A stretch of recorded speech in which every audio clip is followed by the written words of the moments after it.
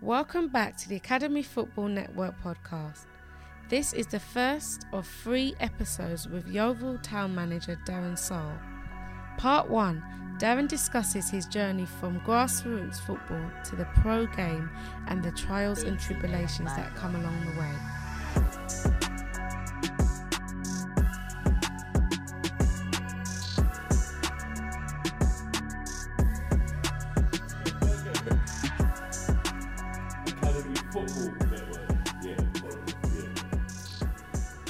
It's hard to anchor the show in it without your right hand man, isn't it? Man. It's hard, isn't it? Massive time. Do we just go, team? Okay, we're back. Excellent. Season 2, Academy Football Network podcast, and I'm so pleased to have what am I calling it? Friend? Absolutely. Boss? Yeah, no, friend. Yeah, we'll start there. We'll go a little bit further into it. Thank you, Darren, Mr. Sarley, for coming on the show. I know we've been trying to get this nailed down for a little while now, but we are here in the lovely setting that you gave us the pleasure to come and do. So thank you for that. So we usually start the show with a little bit about yourself for the people that don't know you or haven't read the sort of depth of your sort of background, your history, your experience, which is key. A lot of our viewers, a lot of our listeners want to get to know how people got involved in the environment, football. It's not always your traditional style in terms of coming into football, and I think you're probably one of those people. So, where did it all start? I actually started coaching at a really young age. I was 13 when I took my first team, and I started coaching and just very much enjoyed it. Always enjoyed being a leader. Always, I didn't mind being at the front and leading. And it started from there. And it was really when I turned 16 and I'd had that disappointment of leaving a proper club, a good academy. And I went into my next stage, which are now very, very common, a college program basically, that was run parallel with Hitchintown Football Club.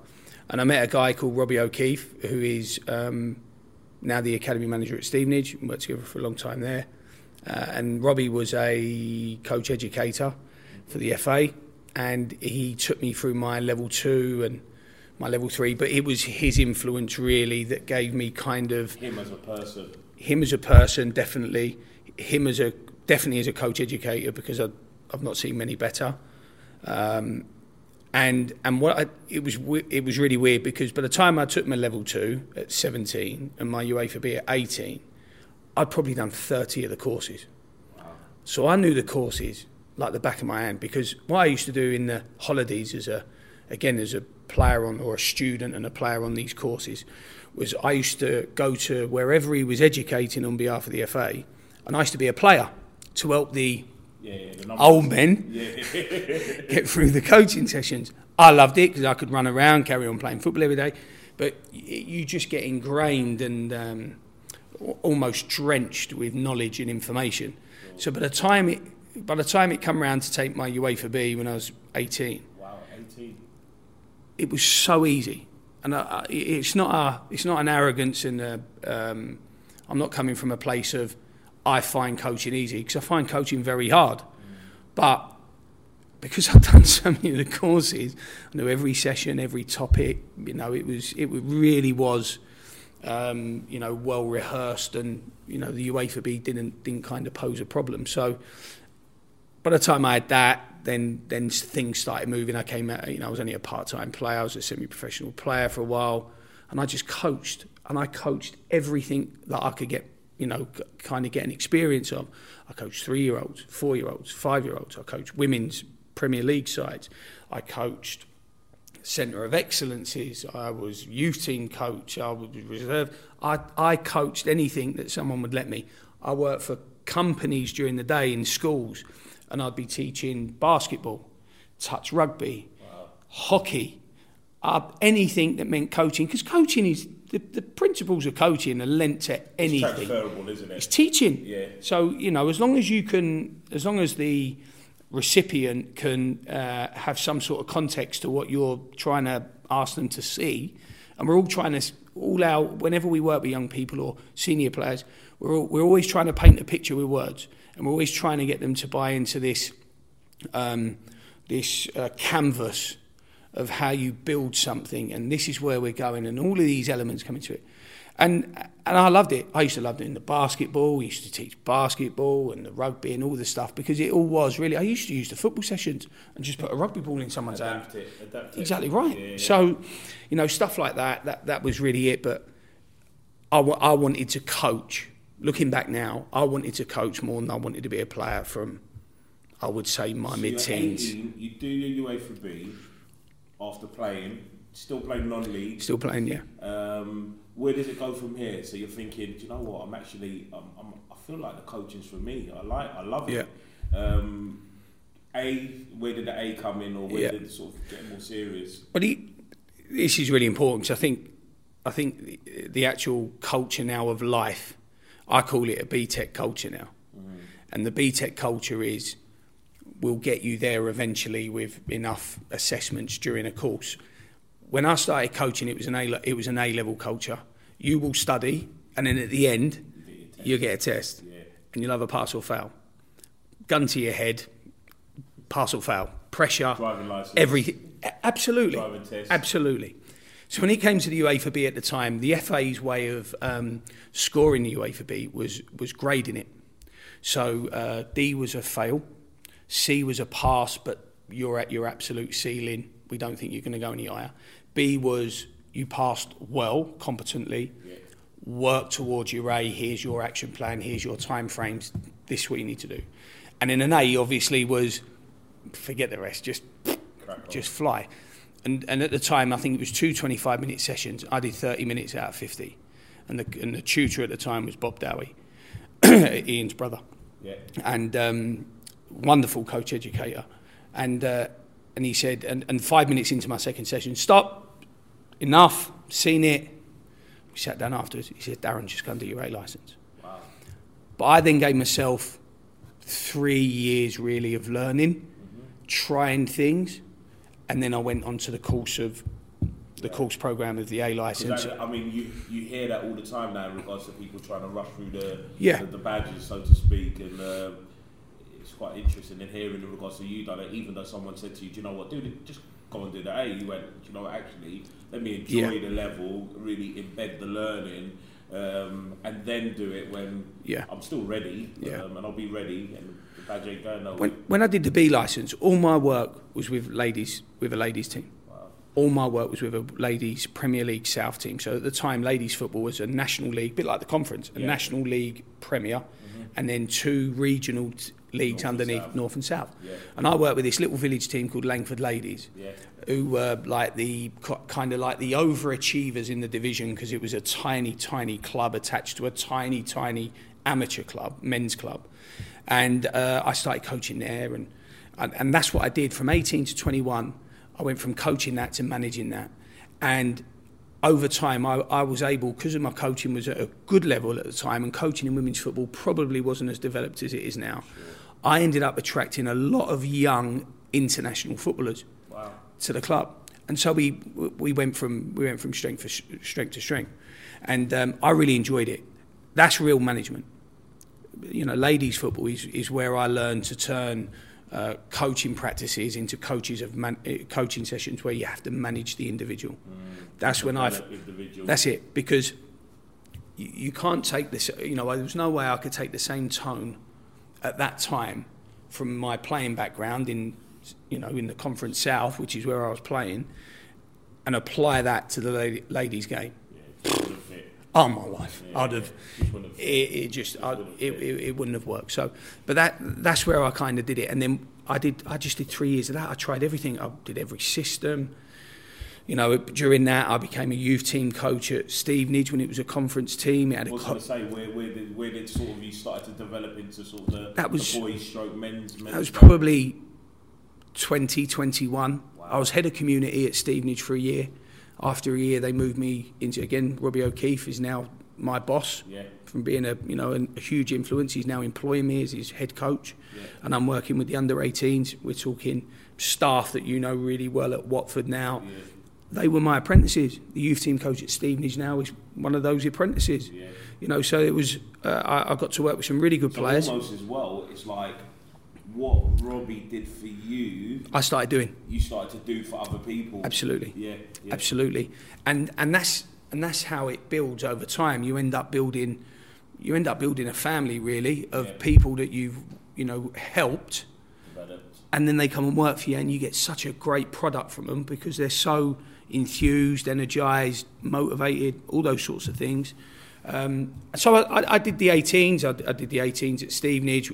I kind of made my name really doing that because we would always overachieve in the Youth Cup. Mm-hmm. And one year we played a Chelsea team in the third round. We was only a National League side, Stevenage at the time, college program. We took Chelsea to extra time. Wow. And they were an £8 million outfit at the time. We're talking Barini, Frank Nublet, Miroslav Stock, Van Aanholt, Michael Woods. We're talking some top players. Miroslav Stock plays every week in the Bundesliga. We're talking top players, and we took him to extra time. So, all those things helped build my profile, if you like, and allowed me then to kind of move into the pro game. So you've gone from this sort of young, aspiring, developed or quickly developed coach to academy coach, youth team coach, Stevenage. Then where does it go? So I did the reserves. Peter Taylor became manager at Stevenage, and Peter had just left Crystal Palace. Another good developer of young people. And he was, at the time, he was the next Terry Venables. Yeah. He was, he had the England stint. And so when he left Crystal Palace and took Stevenage for the end of the year, he appointed me as reserve team manager. He was unbelievable. Yeah. What a man. Really, really top man. But after that year, I met Andy Scott. And Andy was on the A licence, and we met and we became friends. He was assistant manager at Brentford. The manager was sacked. That was Terry Butcher. Okay. Terry was sacked. Andy took over as a caretaker, and by the end of the season was the permanently appointed manager. And he gave me he said, come and do the youth team. But the key for it with me, with Andy, was that he was saying, come and do the youth team and come and help me. Yeah. And his assistant. So all now you're developing into a first team coach. So I'm getting that bridge now between, and I'd had the taste of it at Stevenage with the reserve team players and some very good reserve team players, but I was then getting that bridge of working with senior players. And it was a tough school, a very, very tough school to go through. Because you were so young, in terms of traditionally going into football and men's football, so to speak, you're probably of a similar age of some of the players, if not maybe sometimes younger. Or was that difficult at some times, or was it okay because they respected you for your coaching? No, it was difficult at times. Yeah. No, it was difficult. I think you have to go through a process, and I'm sure we'll get to this, but you have to go through a process of becoming resilient. And every time, in my opinion, you receive criticism or constructive criticism or feedback that says you can be better if you do something, and you come back out the next day and you get your boots back on, you put your training kit back on, and you come out there, you're developing layers all the time of resilience. Can't always be told you're the best. Yeah. Can't always be told, well done, son, brilliant, you can have a huge future. You see that in kids in terms of academy football, where a good player goes through it, never been told no, always been told you're the best or you're in the top bracket of the group. Absolutely. You go through the rankings, you go through the age groups, all of a sudden you're in a reserve and you're told, hang on a minute, you're not quite ready. Yeah. And it's such a drop for some of these young people in terms of football environments. So unbelievably. Can totally identify with that. So Brentford, you're in that first team world now, I guess. Half and half. Half and half. Yeah, so where does it go from there? Is it? So I went to Rotherham. I had a year at Rotherham United. So you went up north. So I went north, and as you know, my wife is a northerner from the northeast. So going to Sheffield was at that stage in my life a good compromise because I could kind of meet both worlds. But I loved it up there. Sheffield was. I lived in Sheffield, and I absolutely loved it. what an amazing place. Yeah. I love the people. I love and we don't realise it in London or in the south as much. There is a more community feel in the north. There is a camaraderie and a spirit of the neighbourhood, the town. Exactly, and we look after our own type sort of ring of people. And I loved it up there. But like everything in football, you know, I'm now in a world where, because I'm kind of tiptoeing into first team football and youth team football, when new managers come in, they don't always want Darren Sarll. Yeah.